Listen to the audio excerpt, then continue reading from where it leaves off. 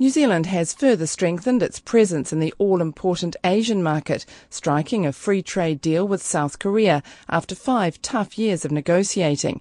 But as this Radio New Zealand Insight programme has been finding out, although New Zealand was the first developed country to sign an FTA with China, it's been struggling to compete in the crowded Korean market, which already has free trade agreements with more than 50 other countries. Today is an important day. It's a special day in the relationship between New Zealand and Korea. The signing of the free trade agreement we have just witnessed opens a new chapter in our bilateral relationship. Korea and New Zealand have been partners since the Korean War, and from those beginnings in hard times, over 60 years ago, the relationship has grown enormously. The Prime Minister John Key travelled to Seoul to witness the signing of the deal that will initially save exporters $69 million a year in tariffs and, once fully in effect, $230 million. In terms of Asian export markets, South Korea is second only to China for New Zealand, with annual trade worth more than $2 billion. It was a difficult deal to negotiate, in part due to pushback from the South Korean agriculture sector, and because the New Zealand market is already largely open, it has less to offer South Korea in terms of reduced tariffs.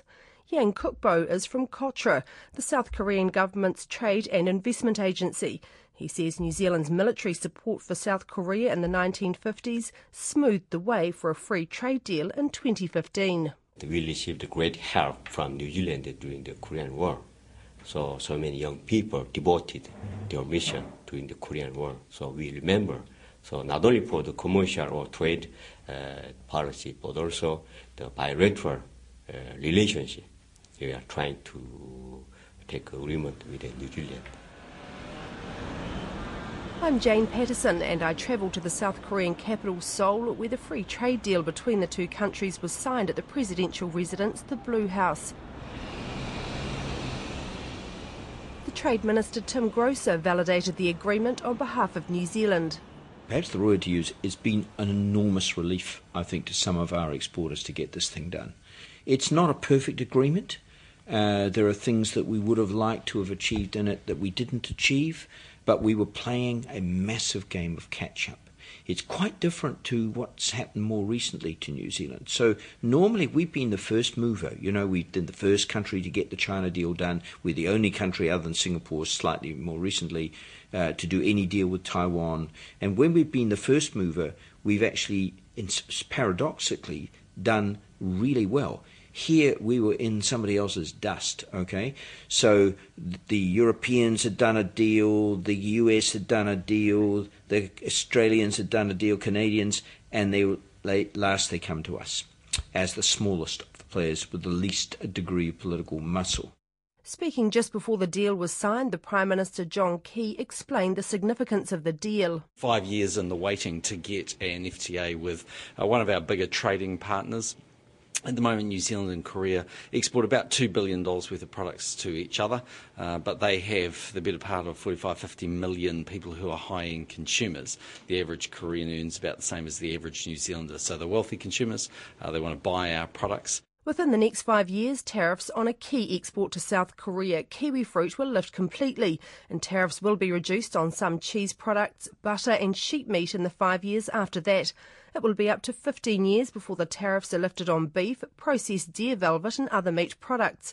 Mr Key says that's just part of the deal. Look, it does take time, and in the end, like all of these things, there's always sensitivities around agriculture, and you have to work your way through them. I think what you're really doing here is setting up a platform for very strong economic growth in those sectors in the years to come, but you're never going to get that overnight as Korea goes through a sort of restructuring of its own industry. 뉴질랜드는 공산품에 대한 관세가 없거나 낮은 데 반해서 우리나라의 경우 농산물의 관세가 높은 편입니다. After the signing ceremony, a question was put to South Korea's President Park Geun-hye by a local reporter.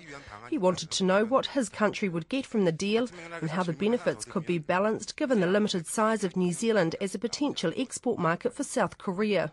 한 뉴질랜드 FTA는 다른 차원에서 이 균형을 확보했다고 볼 수가 있습니다. 어떻게 보면 상당히 She explained South Korea will benefit more from the people or service aspects of the deal, that South Korean people will be able to learn agricultural skills from New Zealanders. President Park also said the deal allows for more working holidays for young South Koreans and that she sees the agreement as more about the broader relationships than commodity trade for her country.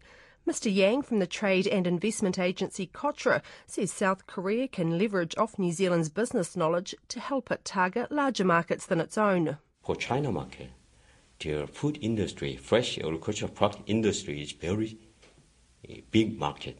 So many Korean companies is trying to export their fresh manufactured agricultural product to China market. So in that sense, we can invite some New Zealand company to Korea to enjoy the FTA with China and Korea. So we are trying to invite the high technology of New Zealand, especially for the agricultural area, and you are trying to invite some New Zealand investment to Korea to enjoy. And Mr Yang says another advantage of the deal is the complementary nature of the two countries' economies. We have an agreement, FTA agreement with 52 countries all around the world, and New Zealand is going to be one of them. And especially for the New Zealand, we are not just for trade promotion only or something like that. We are trying to enjoy the complementary cooperation between two countries. As you understand, for New Zealand, and New Zealand is very strong with a fresh agricultural product, a fresh dairy product or something like that. And as you understand, the Korean peninsula is very small, and our agricultural industry is very weak. So we want to enjoy, we want to import some fresh agricultural products from New Zealand. And as you understand that the electricity and the automobile industry or shipbuilding industry or something like that, Korea very strong. So we can enjoy complementary markets between two countries. Accompanying New Zealand government ministers was a large delegation of business and education representatives with interests in South Korea. Among them was Miles Hurrell from Fonterra. He says a disappointing aspect of the deal is that milk powder is not included. But given the North Americans and the Europeans didn't achieve that, it was always going to be a tough road. However, he says the deal will help boost sales of other dairy products. We're very excited about the butter and cheese prospects. Again, since North America, or USA and Europe in particular, have stolen the march, if you like, for the last sort of 3 or 4 years, it's great to be back in this market, and the growth prospects are great. But Mr Hurrell says he can't predict exactly how much more New Zealand producers will earn. Well, we haven't quite worked those numbers out. It's a long process. I mean, we've got sort of 7 years on cheddar and 12 on mozzarella, so it's a long process, but it's a steady climb from here. Certainly not. It's not about dropping the price. It's about sending those additional returns back to our shareholders back in New Zealand. But the Trade Minister Tim Grosser says the significance of the deal can't be underplayed, as the South Korean market was becoming unsustainable for several sectors. Our exporters were being killed, actually, by the combination of massive tariffs on some of these areas, plus the phasing out of those tariffs for our chief competitors. I mean, the real poster child here is the kiwi fruit industry. The tariff on kiwi fruit was 45%. And Chile, which was the first country in the world to negotiate with Korea, was down, I think they had reached zero. Now, I don't want to suggest that Chile and kiwi fruit are not high quality, but clearly the market has a preference for New Zealand kiwi fruit. But 45% price difference? Forget it.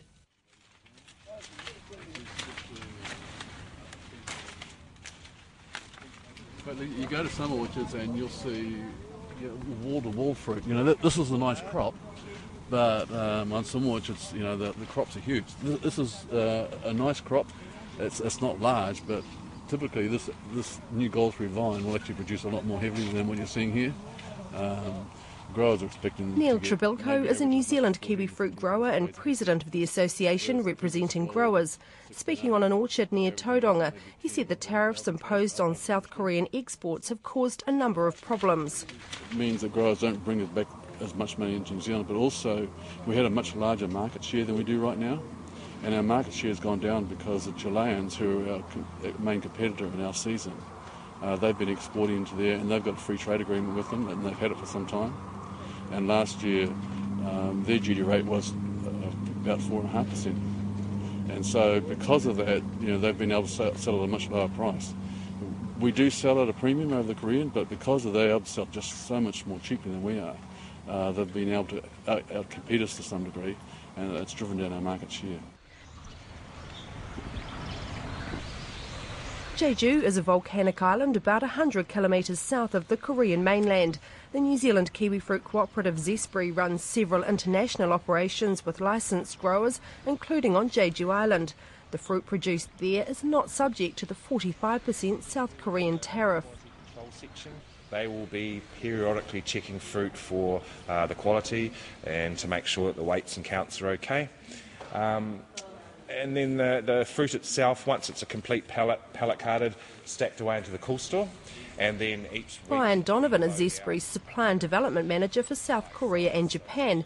He explains how the Jeju Island operation works. So on Jeju we have around 155 growers and about 105 hectares of Hort 16A. The original planting started in 2004 and we finished in 2007. So the first crop came in about 2006. We basically supply fruit to the Korean market from the months of September through to the end of March, which gives us almost our 12-month supply with the New Zealand fruit. What it does is it enables us to maintain the relationship with our customers for 12 months of the year. It keeps the supermarket shelf occupied with Zespri branded fruit. The customers get to buy Zespri branded fruit for 12 months of the year.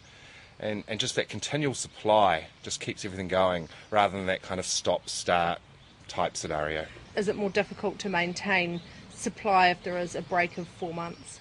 Yeah, you have competitor countries, competitor varieties coming in.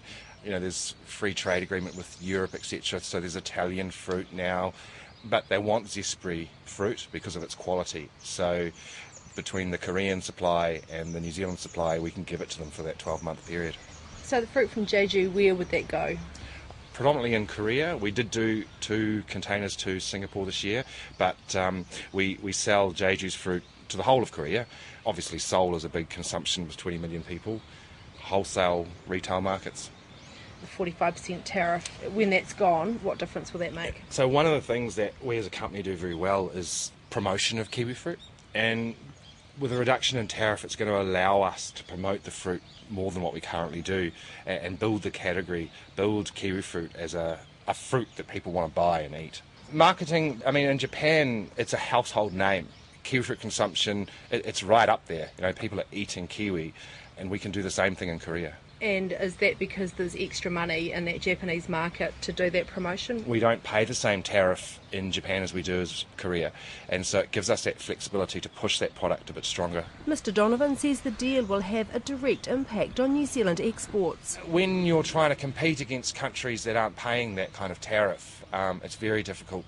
At the end of the day, people are conscious of what they're spending, and if there's an expensive kiwi fruit and a cheap kiwi fruit, people tend to go towards the cheap one.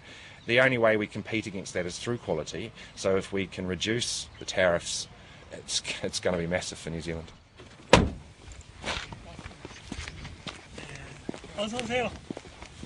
Welcome. Kim Kwang Tek has been growing kiwi fruit on Jeju Island for about 10 years under licence to Zespri. He says the biggest challenge was adapting the crop to the local weather. As you can see, Jeju Island has the biggest mountain in South Korea, which is Hallan Mountain. So even though it is a very small island, we have different climate in Jeju Island. And so some area it's real good for kiwi fruit, and some area is very bad condition. But this area, which is a very east part of Jeju Island, also it's not real good condition, but still he managed real good. So he think gold kiwi is quite good for Jeju Island. Mr Kim says unlike in New Zealand, all of their kiwi fruit are grown undercover. All of the orchard have the shed, plastic shed. So if it is too raining, it's a monsoon season, they cover the roof And if it's not monsoon season and they need the sunshine, they uncover the roof. Also, they're using the heater, which you can see, for the frost. So actually for the weather, they actually have the very know-how about managing the weather. Also another one regarding the kind of new disease, which is side rot. Now they found the chemical, which is really good for the side rot. He says there's a good future for South Korean growers, but the risk of flooding the market has to be managed carefully. 키위 품목으로 봤을 땐 긍정적으로 생각을 하는데. It's got to be very important. Control the volume of the kiwi and demand of the customer.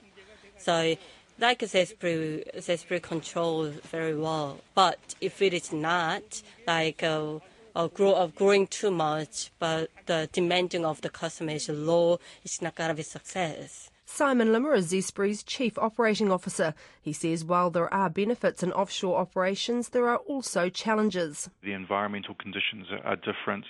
Culturally, different environments as well. Commercially, their expectations are probably not the same as what we would expect out of New Zealand. And it's just a two-way learning street in terms of coming up to speed with what is expected New Zealand quality standards when it comes to putting a Zespri brand on a piece of fruit, and our understanding as to what the commercial drivers are for growers in these different locations. Just selecting locations, selecting partners, ensuring that we have long-term relationships and that there is a good exchange of technology are all of the conditions which we think are essential to making this business successful. And it just takes a little bit of time for all of those things to fall into place. And did local New Zealand growers take a bit of convincing initially when these offshore operations first started? Yeah, absolutely. The New Zealand industry has, over many decades, really focused hard on the quality, on the perception of made in New Zealand kiwi fruit. Of course, New Zealand is considered around the world as the leader when it comes to kiwi fruit, and there's no accident in terms of how that's come about. New Zealand kiwi fruit growers have worked very closely together. So they've got a really strong position in the market. Of course, they don't want that undermined by foreign-produced kiwi fruit not meeting the standards that they've achieved out of New Zealand. So really essential that we make sure that the quality standards for offshore production are at least as good as what we're producing out of New Zealand, if not better. Zespri also has offshore operations in France, Italy and Japan.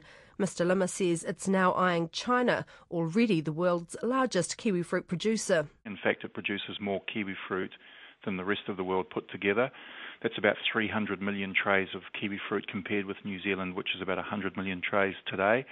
They have capacity for about 600 million trays already in the ground, so they're expected to double in terms of production over the next 3 to 5 years also. Most of that product is consumed domestically, so they're growing in China for Chinese consumption.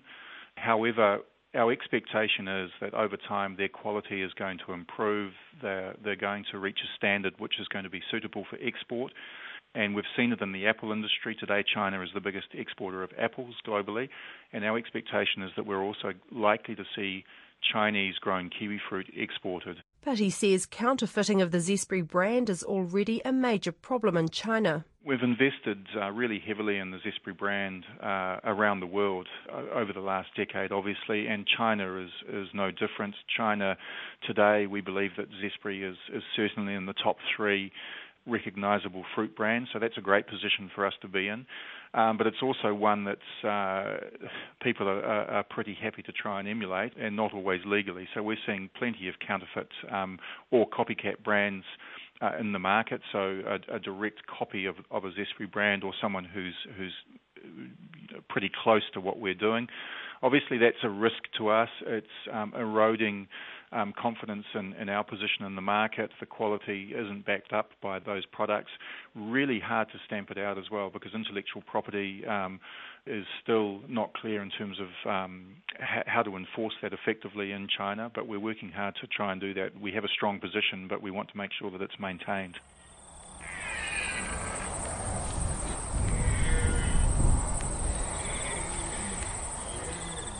Another winner in this free trade agreement is processed deer antler velvet. All such exports to South Korea, including unprocessed velvet, are worth about $20 million a year. Prices have lifted by about a quarter since last year, continuing a 6-year run of rising prices. New Zealand farmers expressed their disappointment when the deal was first announced, as the bulk of the export product, unprocessed velvet, was not covered by the agreement. The Trade Minister Tim Grosser acknowledged that getting any velvet included was a struggle. It's very interesting, this deer velvet thing, which as far as I know it's an aphrodisiac. Let's not beat about the bush. So this was also the most difficult issue to resolve in the Taiwan agreement. We actually did achieve elimination there, but over a very long period of time. So these Asian markets, they're deeply sensitive about this.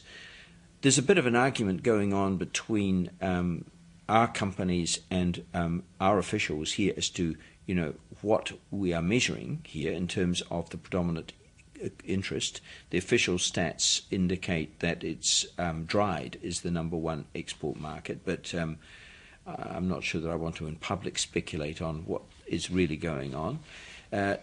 We would have loved to have seen this.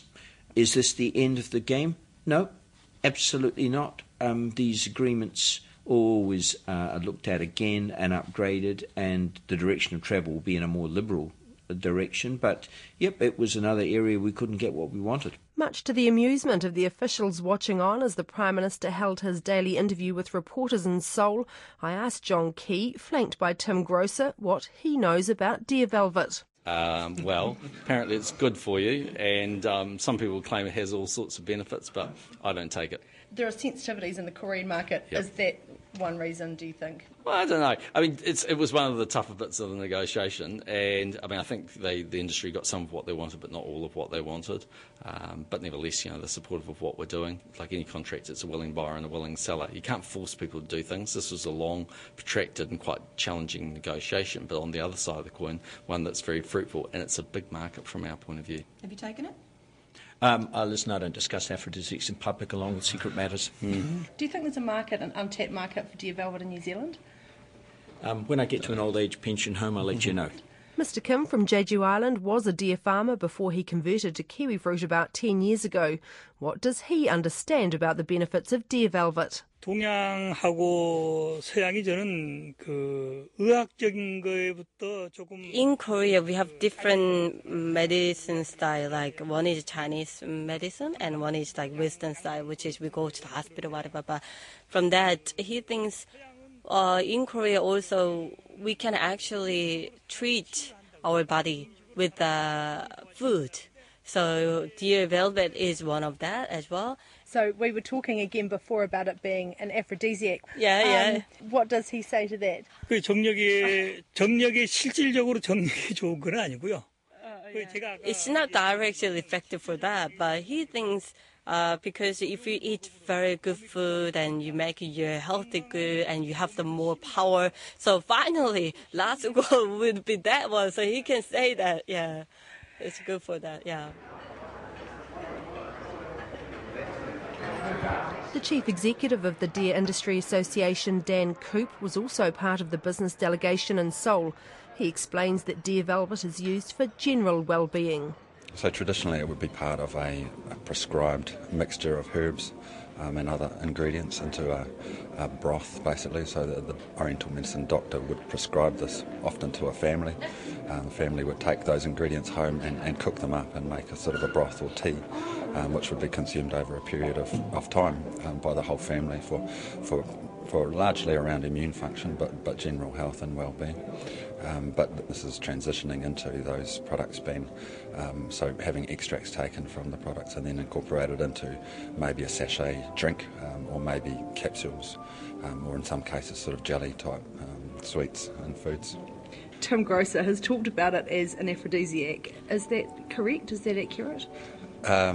Well, part of that list of general well-being would include what Koreans would refer to as blood health, so circulatory health, which I guess has a distant relationship to a male function, but that's certainly not the primary use of the product. And that's not really how you want to see this product marketed? Well, it's just simply not what it's used for here in Asia. So as I say, the Koreans and Chinese have been using this product for thousands of years, and it's a family product. Deer farmers such as John Spears in Central Hawke's Bay also thinks it's not helpful for politicians to talk about velvet solely as an aphrodisiac. Not helpful at all, and I'm not sure whether it was just a one-liner throwaway tongue-in-cheek comment probably by Mr Grosser, but certainly not thought of or marketed as aphrodisiac by the New Zealand industry. It's really much more refined than that, and Oriental medicine is a huge part of the Oriental culture and Asian culture, and has been around a lot longer than Western medicine, and velvet forms a very important part of their culture. Mr Spears says the trade agreement is very important to the New Zealand industry. The whole of New Zealand's velvet trade, way back as early as I remember, in the 60s and 70s, Korea was our main market, and as the Chinese market and other Oriental countries have developed, then velvet has been directed into those markets as well. But Korea was our early market and is very important in the mix. With trade deals already in place with several other countries in the region, the agreement with South Korea adds a sizable piece to the Asian trade jigsaw. But the government acknowledges the deal does fall short on some expectations, partly because New Zealand didn't have a huge amount of political or economic heft in the negotiations. However, the Trade Minister Tim Grosser says New Zealand will have what he describes as a second bite of the South Korea cherry during the Trans-Pacific Partnership Agreement talks. He says it's no secret that if it succeeds, the TPP will spread into other Asian countries, and one of those will be South Korea. I'm Jane Patterson, and that's Insight for this week. If you'd like to share any thoughts, you can send an email to insight@radionz.co.nz. Our Twitter handle is RNZ_insight. I wrote and presented that program. It was produced by Philippa Tolley with technical production by Dan Beeben.